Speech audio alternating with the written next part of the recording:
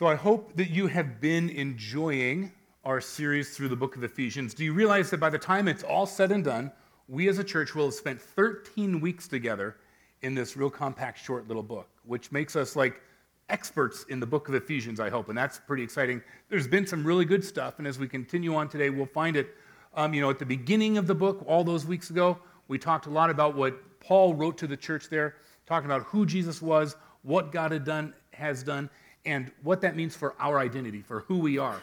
And then this second half of the book, as we've talked about, has been much more about, so how do we live that out? And so Paul has been talking to bosses, or he's been talking to, he'll talk to boss and employees, I think, next week. He's been talking about husbands and wives, which we talked about last week. And the natural next step after talking about husbands and wives is talking about parents and kids, and what difference the role of God in our life makes for the way that we are specifically parenting our kids and stuff. And the parenting task is tough and it's difficult.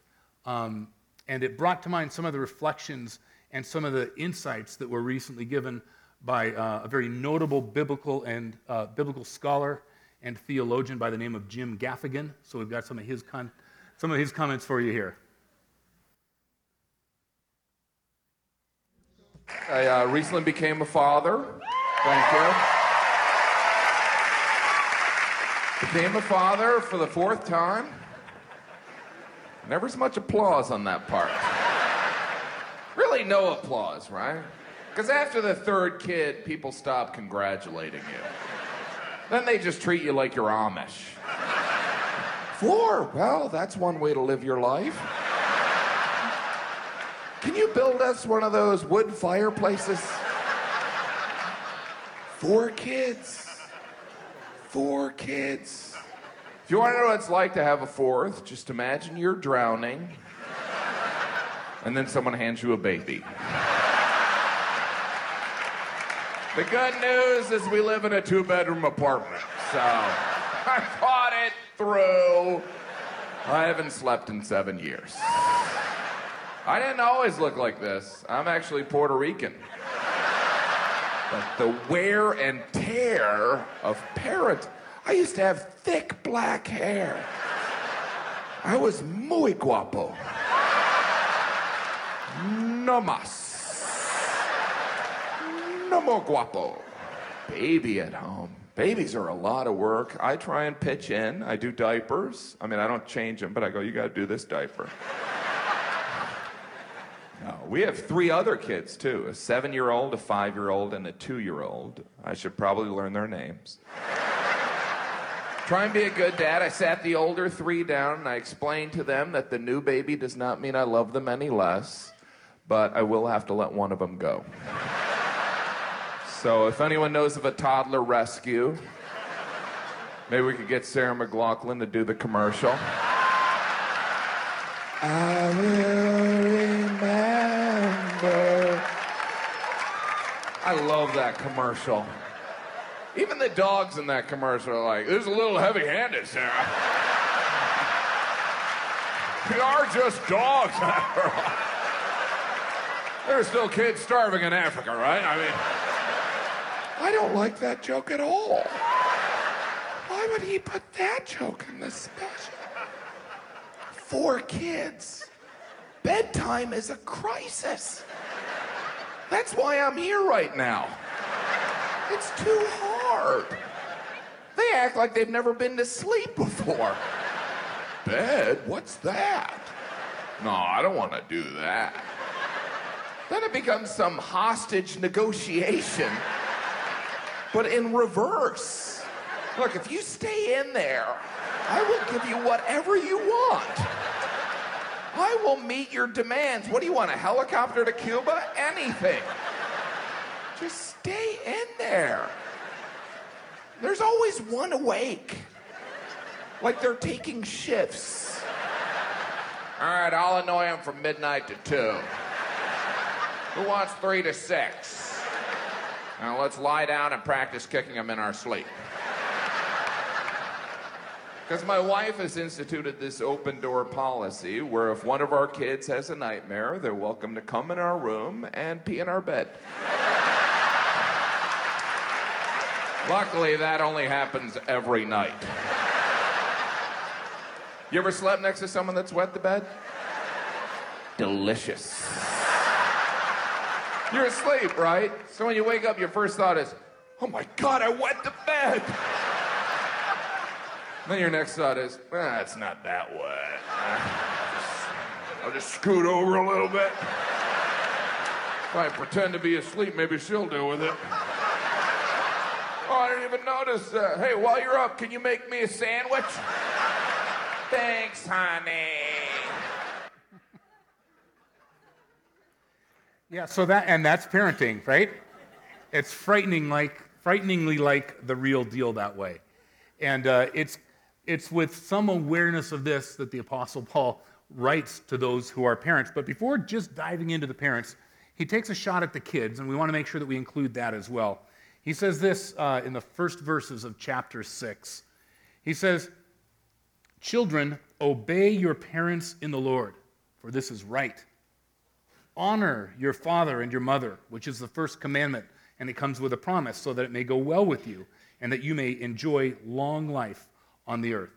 Now, I got to tell you, this is the easiest passage in the whole Bible to teach. It's really simple. Kids, do what your parents tell you to do. This pleases God, and it makes your life easier. And that's it. It sums it up that well. And the reason that this is the case, the reason that it makes your life easier is because it's in the right order. Here's the deal. When you are completely dependent on somebody, the only right response to that person is obedience. Obedience is the only appropriate response for someone who is completely dependent upon another. Okay, so our kids, especially when they're younger and especially when they're smaller, right, are 100% entirely dependent. And so obedience is an appropriate response, the only appropriate response, really. And later on, maybe we'll talk a little bit about how that connects to our relationship with our loving Heavenly Father, and how we are dependent upon Him, and how the only right response on our part is obedience to Him as well. But we're not going to spend tons of time talking about kids and the obedience and encouraging them for a couple of reasons. One, it's really straightforward. And two, most of the kids are downstairs in Sunday school, okay? And the good news for us who are parents is that while they're down there in Sunday school, they are being taught to obey. They're being taught to honor God through their obedience. And those are great things. But they're not here, we're here. And so we'll look ahead at what it is that Paul has to say to those who are parents.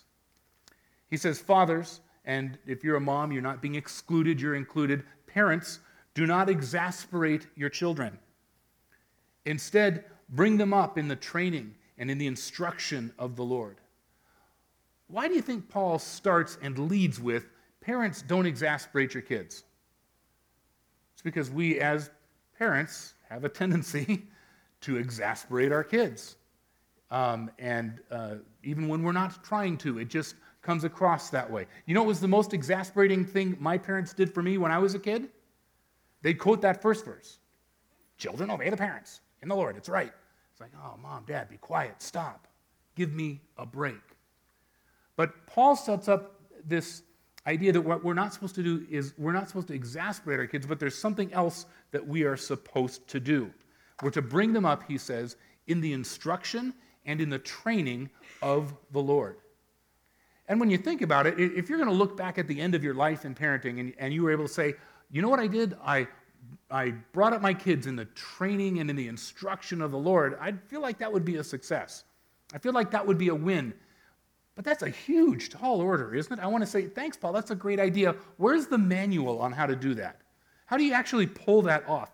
Paul perhaps was never a parent because I can't imagine that he, having uttered those words, that he understood the scope of the problem of the tightrope that parents are forced to walk in doing their best for their kids, right? I mean, we want to make sure that we give our kids enough discipline. But we know that on the other side of that, there's this too much discipline that can create an equal problem on the other side of that. And we want to make sure that our discipline isn't so soft and gentle and tender as to be meaningless and have no impact, right? But we also know that if it's too harsh, it can be oppressive and create problems on the other side. We want our kids to achieve great things, and so we challenge them to be everything God's created them to be, but on the other side of that, we don't want to put so much performance pressure on them that they somehow perceive their very identity as having to live up to some bar or level of our expectations. We want to provide safety and make sure that they're never in harm's way, but we don't want to be too overprotective and hovering either. This whole thing about bringing them up in the instruction and the training of the Lord, it's a huge idea. It's a big concept, and it's hard to wrap our minds and our arms around. I'm reminded of a time, the very first year I was driving off from home to go to college, and I was busy packing all my stuff up into my little Mazda GLC. And I remember back then we didn't have iPods and iPhones. We had these things called stereos. Right? I know. Some of you were there. Good. Excellent. And we didn't have headphones that we put in our ears. We had speakers that were big and bulky. And in my mind, my stereo, which was two big speakers and a whole big cabinet thing, right? It was all one thing, a stereo. And so as I'm packing up my car, I remember I stacked the two speakers next to each other. I put the stereo on top of it, scooped it all up, and was kind of wobbling down the stairs, just about losing it all over the place. And my dad said, hey, you don't have to carry all those at the same time. My dad had been to college, so he was already much brighter and well-informed. He said, in fact, if you carry those things down the stairs one at a time, you can put them in your car one at a time, and they'll fit exactly the same. My dad was an engineer, so I trusted him on stuff like that. And I realized that the way to manage that big thing that was my stereo was maybe a smaller section at a time and getting it all there. And that reminds me about what Paul has done, about taking this big idea of raising our kids and doing it in a way that's godly and that honors him and which sets them up in the best way. And he's broken it up into some bite-sized chunks that are a lot more manageable for us, because he talks about training, right? And training has to do with how people act. We train people to act and behave in a particular way. And so in training, we're talking about with kids activating obedience as a skill set. And then he talks about instruction, which is different, right? Training has to do with the behavior, but instruction has to do with the mind, about learning how to think, about knowing what's true. It's about developing a mindset. And then on top of instruction and training, he mentions that these are of the Lord. And that really speaks to who we love and the relationships that are primary. It speaks to cultivating a heart set in the life of our kids as well. And so we're going to take these one chunk at a time and try and tear out of here a little bit what Paul has in mind. He says part of what is inherent here is that God calls us as parents to activate a skill set of obedience. Part of what we do to raise our kids, to train them, is to activate within them a skill set of obedience. Because one thing is absolutely consistent amongst all kids everywhere. The skill set of obedience is naturally missing at birth. Kids don't arrive with a tendency towards obedience. They arrive, as we all did, with a sin nature that is self-oriented, that is oriented toward personal comfort and desire. Obedience is not first a character trait, it's a skill set that needs to be trained into the kids that God has given us to raise. Why is it important? Well, any of you that have had kids for any length of time will know that eventually there comes this time when we see danger approaching our young kids and we tell them, stop, don't keep going. And from our perspective, we see that there's danger ahead, and if they'll obey us, they'll be fine. But if they don't, there's going to be trouble. For me, that moment came on a bike ride when my daughter was just 5. We were driving along together, crossing a street. A car didn't notice the stop sign and was getting to do a rolling right turn right where my daughter was scheduled to be on her bike ride. So I just yelled, Kendra, stop. And because she has a good mom, that skill set of obedience had been cultivated. It had been developed. It had been activated in her. And when she heard stop, she did. And she stopped sharp as the car went right in front of her and peeled on away. The skill set of obedience had produced safety. That's one of the reasons that requiring obedience, especially in our young kids, becomes so important, because eventually it becomes a matter of safety. But it's not just safety, it's our sanity as well. The general tone and timbre of a family where obedience has been taught and activated is much at a much higher level. And ultimately and finally, it's not really so important that we make sure that our kids obey us and that we get our way as parents. It's the obedience that we teach our kids in the youngest years that becomes and translates into their obedience to God for the rest of their life. When we envision what we want for our kids, we want kids who spend their life saying, God, yes, I will follow you. God, yes, I will pursue you. God, yes, I will obey you. I'll live the life you want me to live. I'll go in the direction you want me to go. God, I am yours to command. That's what we want for our kids. But that kind of obedience doesn't emerge out of nowhere. In many ways, it emerges out of the skill set of obedience that we consistently teach and require of our kids and activate in them as we're raising them. That's why obedience is important. That's the training. Training deals with the skill set, and particularly the skill set of obedience. But Paul also mentions instruction, right? And that has to do with teaching our kids how to think and teaching them what's true and teaching them to find that in the words of Scripture. You see, God calls parents also to develop a mindset of biblical truth in their children. We're called to train them to obey, but we're also called to teach them what is true and how to find that in the Scripture and how to allow Scripture to define what is true for the course of a lifetime. And you can't do, it's not okay to do just one. What happens, theoretically, if you could wave your magic wand and make your children completely obedient and just teach them the skill set of obedience so that they never missed it? I know, it's a long shot, but just go with me, okay? What if that could happen? What if you had been able to teach your kids at 100% efficiency to be obedient to you? That's great. All the way up until the time when, in a very developmentally appropriate way, they become teenagers, and all of a sudden the people that are calling the shots and who are of the most interest in their lives are no longer you, the parent, but are their group of teenage peers. If all they have at that point is the skill set of obedience, and what they're hearing are the instructions of their peers, they're in a tough way. They're in a tough shape. They won't be equipped to think through the implications of what they're being asked to do or to participate in. Teaching the skill set of obedience is important, but it is not nearly enough. We're also called to develop a mindset of biblical truth. When Moses was just getting ready to lead the children of Israel into the promised land, they'd come out of Egypt. God had given them the Ten Commandments. Moses had shared the law and the Ten Commandments with the Israelites, and now they were getting ready to go in. Moses wanted to make sure that they were equipped to go into this new land led by the truth of God's teachings and his laws and his statutes. And so this is what he said to them, having presented the law to them. He said, "These are the commands and the decrees and the laws that the Lord your God directed me to teach you to observe in the land that you are crossing the Jordan to possess." And he says, "So that you and your children and their children after them may fear the Lord your God as long as you live by keeping all his decrees and commands that I give you, so that you may enjoy long life." He says, look, I've called you out of Egypt, and now I've given you this way to live. This is truth. This is goodness. I'm defining for you what is right, real, true, and good. I've done that for you. And it's not just for you, but it's for you and for your kids. And it's not just for you and for your kids, but it's for their kids as well. The idea is this truth, this sense of what is real and good and true, this is something to be passed on from generation to generation to generation. That's part of the call on a parent. And so Moses continues. He says, "These commandments that I give you today, they're to be on your hearts. You're to impress them on your children. Talk about them when you sit at home and when you walk along the road and when you lie down and when you get up. Tie them as symbols on your hands and bind them on your foreheads.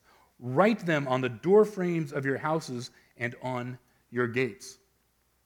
And the people of Israel actually ended up doing this. They would write down words of Scripture, put them on a little scroll and tie them on a band, and they would actually wear them around their head and bind them to their arms. They would inscribe things on the doorposts of their home. The idea is this: they made it absolutely impossible for children to grow up in their home without constantly being shown the significance and the power and the truth of what God has said. So you may not be tying things around your head. You may not be binding them to your arms. You may or may not be inscribing things on the doorposts of your home, but the call to you remains the same as a parent. What are you doing in your home to make sure that it is impossible for your children to grow up without being dynamically impacted by the power and the truth and the significance of what God has shown to be true in the words of Scripture. Here's maybe one simple way to do that. Just a simple way. While we're up here talking today, many of our kids are down there talking about God and His Word as well.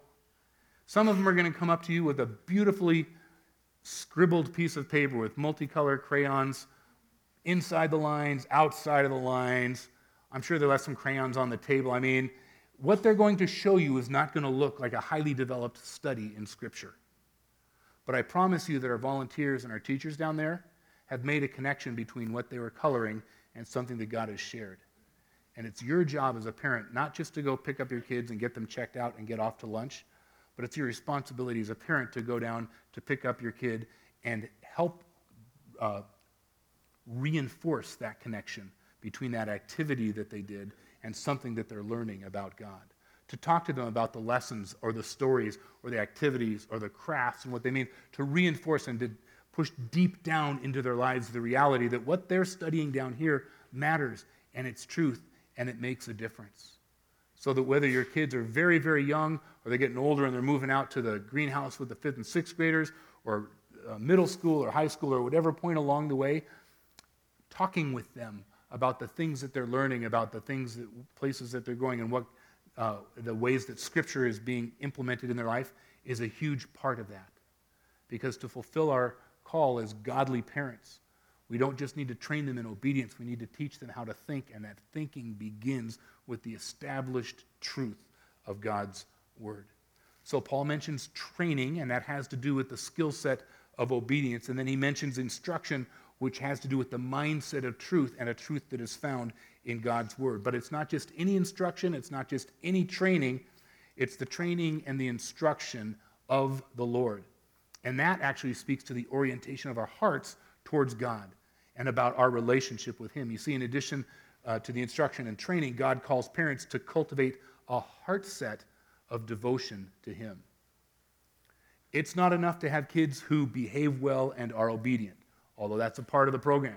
It's also not enough to have kids who know a lot about the Bible and can quote verses and understand a lot about truth. That's good, but it's insufficient as far as it goes. The third piece of that triangle is this: cultivating a heart set of kids who are, in addition to being obedient and knowledgeable, kids whose hearts are devoted to the God whom we serve. Turning hearts towards the hearts of our kids towards the Lord in every imaginable way that we can. In that same passage where Moses was writing, he spoke out what is one of the central passages of the entire Old Testament. He said, "Hear, O Israel, the Lord our God, the Lord is one. So love the Lord your God with all your heart and with all your soul and with all your strength." When asked about which was the greatest commandment, this was the one Jesus went to, and he quoted. He says, this is at the center right here. Loving the Lord your God with all your heart and soul and strength. And part of our parenting task is to cultivate with our kids a heart set of devotion that's in that manner. And so the question is, where is that going to come from? How do we do that? How do we cultivate a passion for God in our kids? And the answer, quite simply, is to develop a passion of our own for who God is and for what He's doing and for our relationship with Him. If I was going to ask you how your kids would answer the question, hey, what are your parents really excited about? What are your parents passionate about? What drives them? I wonder how they would answer that. I know the kinds of things they would think about. They'd probably do they'd wonder like, gosh, well, where do mom and dad spend their time? What do they talk a lot about? Where do they spend resources, time and money and different stuff and energy? What are the things that seem to interest them? Those are the things, because please understand, your children, at whatever age they are, I guarantee you they understand what you're passionate about, because you show them what you're passionate about every day. Some of you are doing it with great intentionality, some of you are doing it without really knowing it, but all of us are showing our kids every day what we're passionate about. I ended up being a person who loves books and literary art and poetry and things like that. And part of the reason that I do is because my mom made time and sat down and read with me a ton, and we talked about what we were reading and how it developed and all those sorts of things. And it ended up being something that just became a part of who I am. My dad spent countless hours talking with me about both music and sports, two of his great passions. And as a result, I have them as well. Like, you may not think it's a big deal to sit down with Dad and talk about the infield fly rule or what's different between a charge or a block in basketball, but those things matter when you're passionate about it.